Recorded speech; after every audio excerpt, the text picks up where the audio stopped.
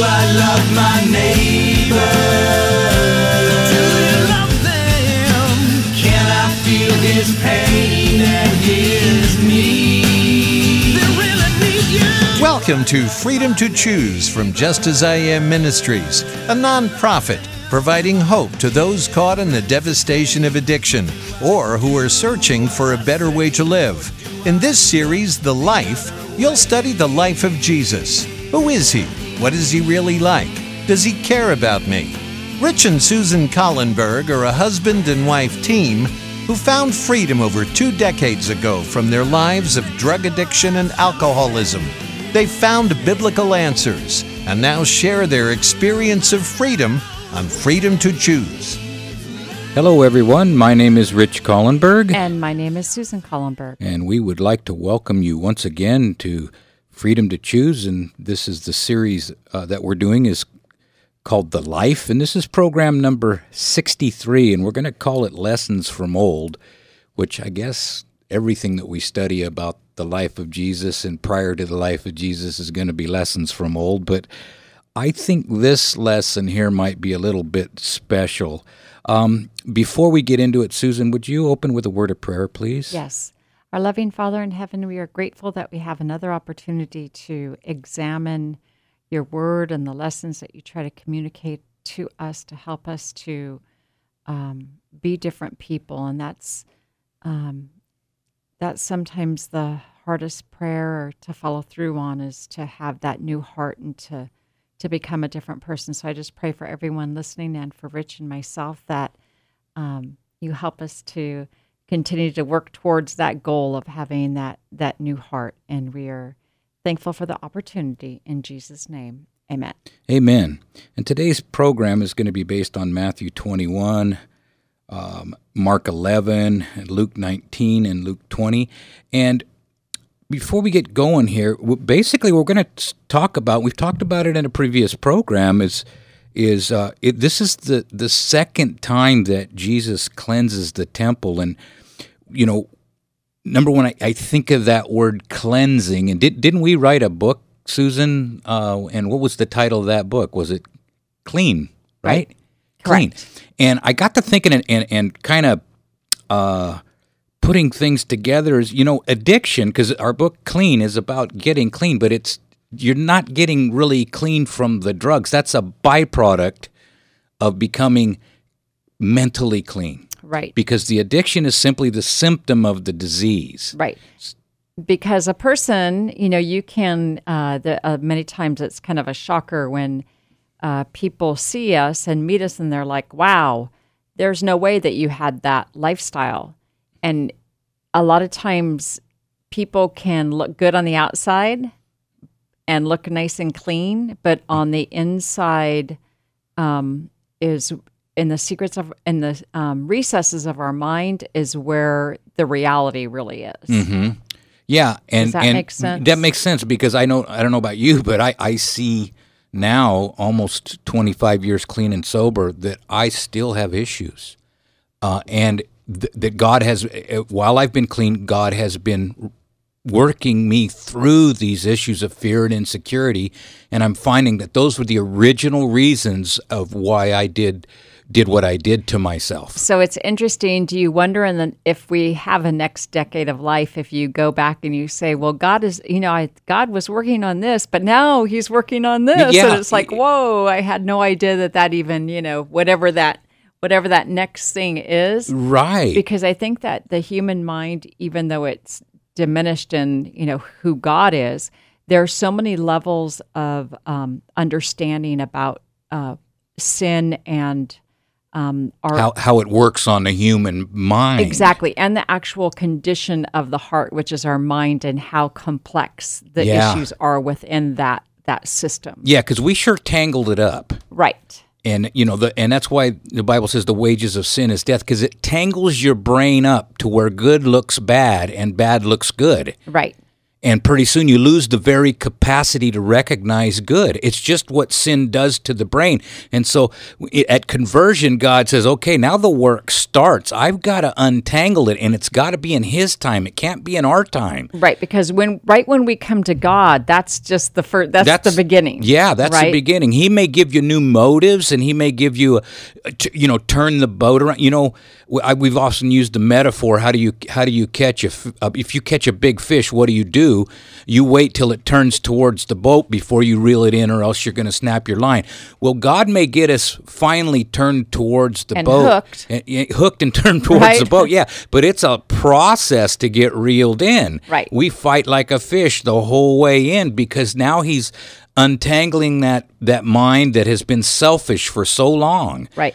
And so when you were talking about, when you first said the tangling of the mind, I think that sometimes as Christians and even as the world looks upon who God is and their understanding of who God is, I think that we can still be children of God and yet have a tangled mind in our understanding of who He is, what His attributes are, what His desires are for our life, what His desires are for our future. And so sometimes, even though we can be committed to following God, we can be tangled within our understanding of who He is. Of who He is and really of who we are and what we're actually really capable of. Right. I mean, do you think David, until Nathan woke him up, thought he was capable of doing? I mean, if you would have asked him before all that happened, hey, David, are you capable of committing adultery and committing murder and all? To hide it? To hide it.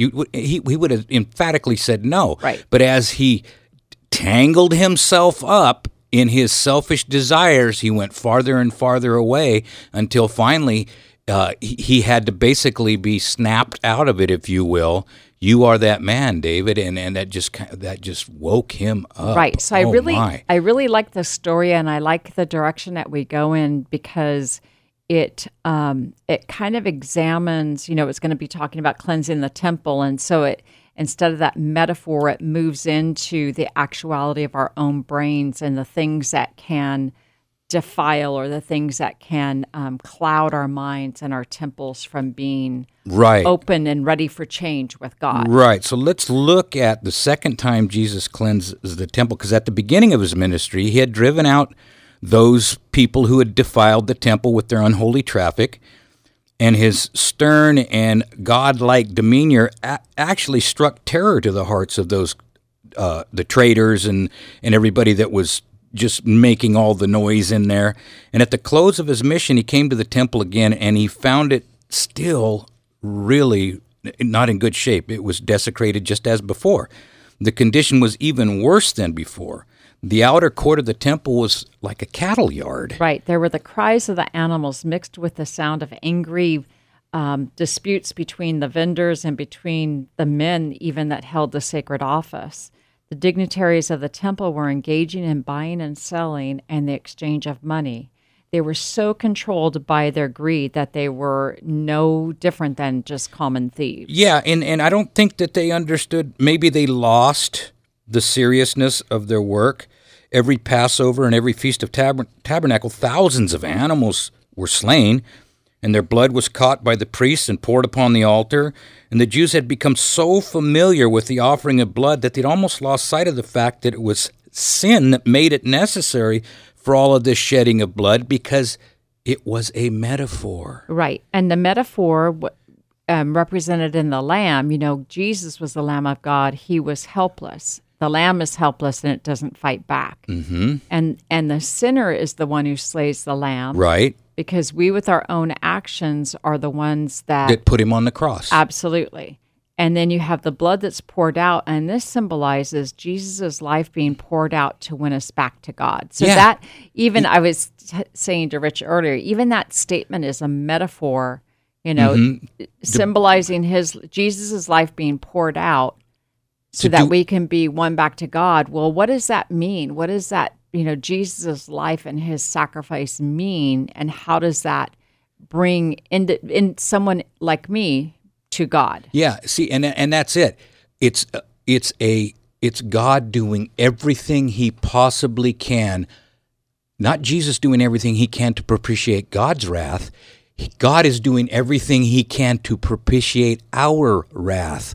We are angry with God. We are estranged from God. We run from God. We hide from God. We call God names. We blame God for everything. We are the ones angry with him. And so Jesus basically is that, for a lack of a better term, a bouquet of flowers that God is offering to us. Kind of the go-between, right? Yes, saying, look I will pour my life out. I will let you nail me to the cross, and I will forgive you while you're doing it. And this is God at his finest and glorious, because it's revealing what he is willing to go through because he loves us that much.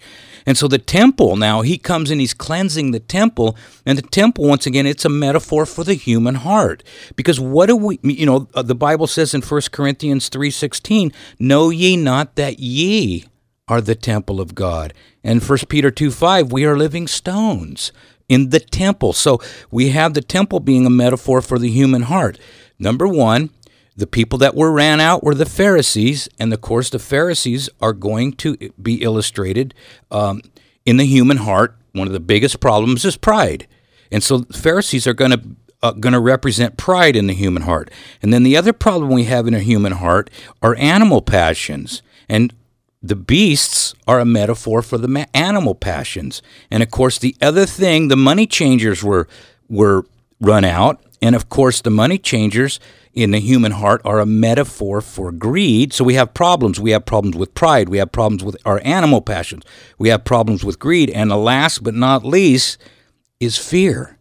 And that's represented in the metaphor from everyone running out from the presence of God, from the presence of Jesus, this lowly carpenter. They're all running out from him. And of course, last but not least, we have childlike faith. The only ones that are left are the children left sitting on Jesus' lap. So you see this beautiful metaphor of the temple being cleansed, and Jesus is running out pride, animal passions, greed, and fear. He's chasing them all out, and that's what he wants to do with us, to make us, quote unquote, clean. Right. So that's a bigger picture of what's going on in everybody's heart and mind. Right. Exactly. We all are. Every single one of us have those, either one or several of those issues that come in, and it messes up our ability to see things correctly. Exactly. So when he runs the Pharisees out, it's a metaphor from him chasing the pride out of our hearts. When he runs the beasts out, it's a metaphor from him running our sensual animal passion and desires out of the heart. When he runs the money changers out, it's a metaphor from him chasing the greed out of our heart.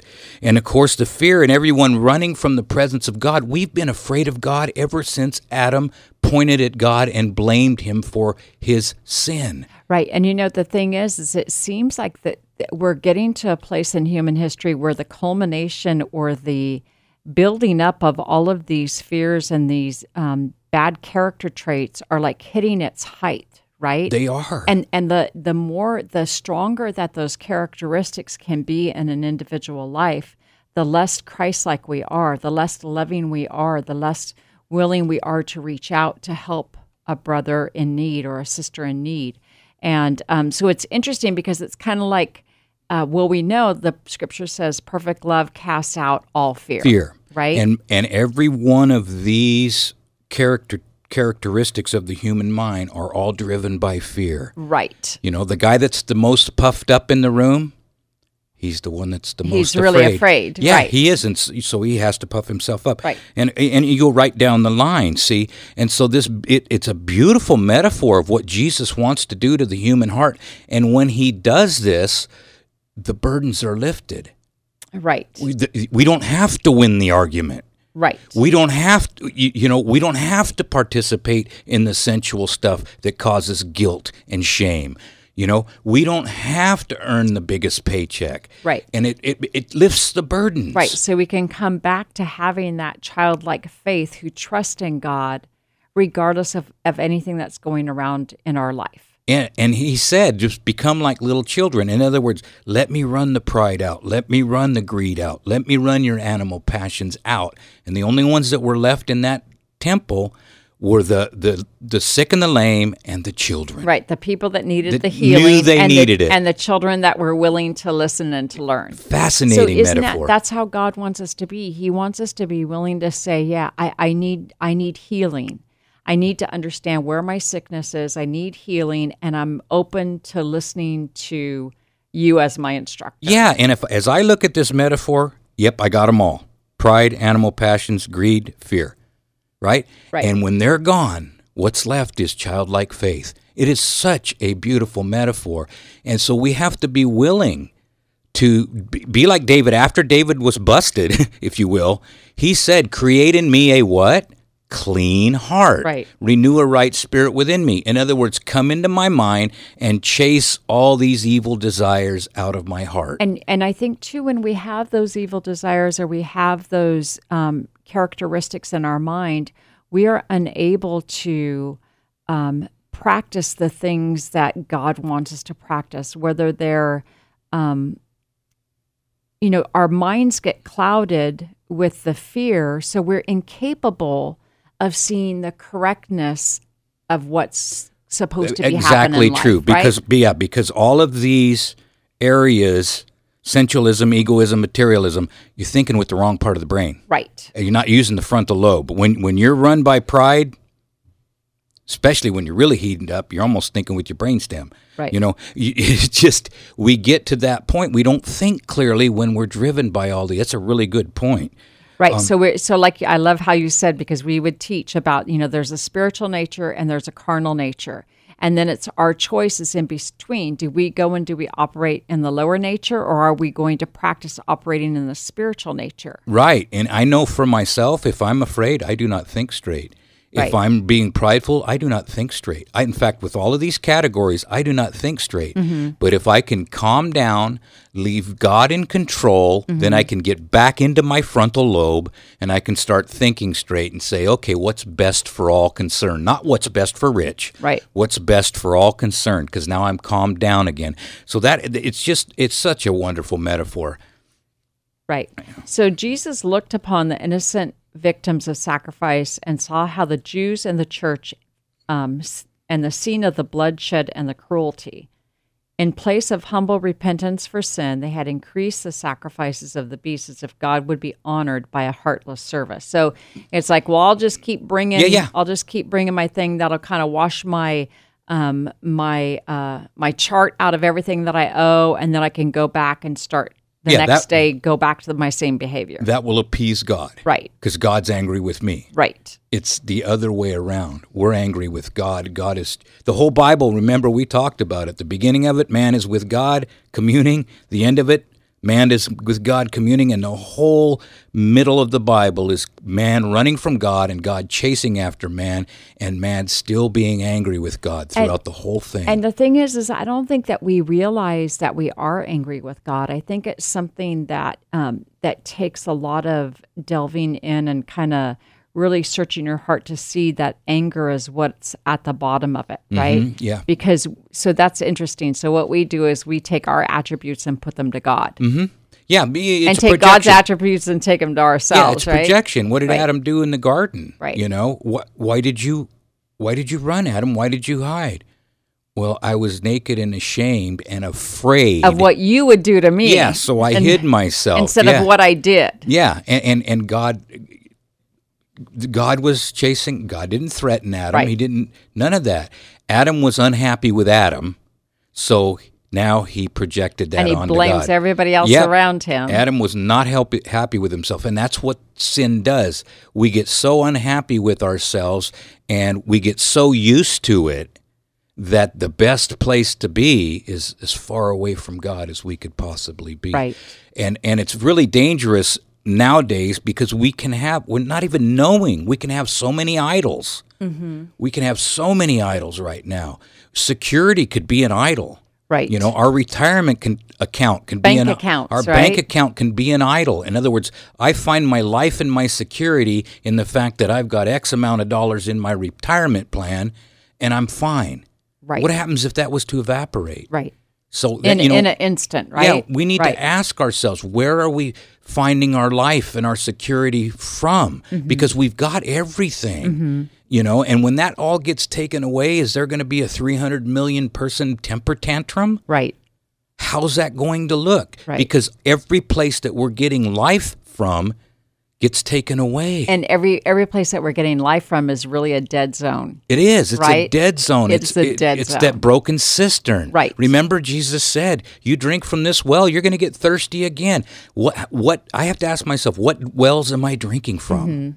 You know, am I drinking from security in this, or am I drinking from security in this? Where is my idols? And it's so hard because it's kind of like that's, you know, if we, you know, we're just trying to do what we can to be successful in life and to, you know, to kind of go along with the flow. But in reality, it should be the opposite of that. But it's really hard. Yeah, because you're trying to build your security, Right. because that's the prudent thing to do. Right. But when that becomes your source of life, Right. that's where it really, and it's So- hard to admit that. Right. So then there's nothing wrong with having a retirement account. It's just, is that your goal in life? Is that your source that- of life? Right, exactly. Yeah. Because where does life come? It comes from Jesus only. Right. That's the source of life. And so I think too, so then we have to come back and say, okay, so what am I projecting in my life on a daily basis? Do I project life, or do I continue to project death? Am I causing fear? Am I causing people to be greedy around me? Or am I being so unconditionally giving with whatever it may be, whether it's my time, whether it's, you know, grabbing somebody's shopping cart because she's got a couple of kids and you're saying, let me take your cart for you. So are we being forces of good or forces of evil? Yeah. That's it. And, you know, and I kind of almost want to make a call. Ask yourself, you know, are you getting your life from the next like on social media? Right. There's so many places, false, broken cisterns, where right now people are grasping. We're all grasping. We're all guilty of this, and God cries why we do it, because like Jesus told the woman at the well, you know, you drink from this water, you're going to get thirsty again. I'm sorry. I can't help. That's what reality is. Right. And so, especially in these end times, as we have everything, we're able to basically be secure with A false security. It's a false security. And it frightens me sometimes to wonder what I'm capable of when one of my little sources of life gets taken away. Electricity. Any number of things, Right, you know. right. And so, yeah, it's just an interesting way to look at things. And so I think it is we have to decide day by day who our leader in life is. You know, is the lead what's going to lead us in our life? Is it the confines of this world, or is it going to be the heavenly path? Yep. You know, which path are we going to go down? Yeah, you know, we were talking about Moses, and the Bible says that he chose to suffer affliction with the people of God rather than to live in sin for a season. He could have been the next Pharaoh of Egypt. Right. And what did he do? He went and he would not participate in the worldly priestly rituals that he would have been required to do to become the next Pharaoh. And he lined up with the people of God who were oppressed. They were slaves. They had nothing. And he lined up with them because he saw that future vision. And he knew how tempting it would be to have everything. Right. So are we in it for the short haul, or are we in it for the long haul? It's a sobering question. It's a sobering question for all of us, because personally, with me, I don't know what I don't know. Right. And that scares me. Right. I don't know what I don't know. I don't know what I'm capable of when things go really wrong, you know, and they probably will. So we keep continually go to Christ and allow him to Yep. be that source of life. Take it to him now. Right. Take it to him now. Have him reveal to you where your source of life is if it's not him. Right. I urge you, because this is huge, because when it happens, we don't know what we're capable of, and that's very scary. Yeah. So let him cleanse the temple now while And there's he time. can do it. He can do it. He can cleanse the temple. He'll just behold, I stand at the door and knock. He's the great physician. He's the great physician. Yes. We are going to have to wrap it up. That was a quick half hour, folks. Give us a call, 916-41... No, I almost gave my cell number, 916-645-1297. And remember, folks, there's only two ways to live your life. One is like nothing is a miracle. The other is like everything is a miracle, and you have the freedom to choose. Do I love my neighbor? Do you love them? Can I feel his pain and his need? They really need you. Thank you for listening to Freedom to Choose. There is truly hope for people whose lives seem to be overrun with problems, unhealthy relationships, or even imprisoned by some form of addiction. Rich and Susan Collenberg are living testimonials that biblical principles do work. They've authored resources available to move those you love toward freedom. If you'd like to order the Addiction Recovery Workbook, 7 Steps to Freedom, or the book, Could It Be This Simple, The Way Out of Your Prison? Please call Rich and Susan at 916-645-1297 or go to justasIamministries.com. As a nonprofit, they are supported by people like you. 916-645-1297 or justasIamministries.com. Thank you for listening, and remember, you can do all things through Christ who strengthens you.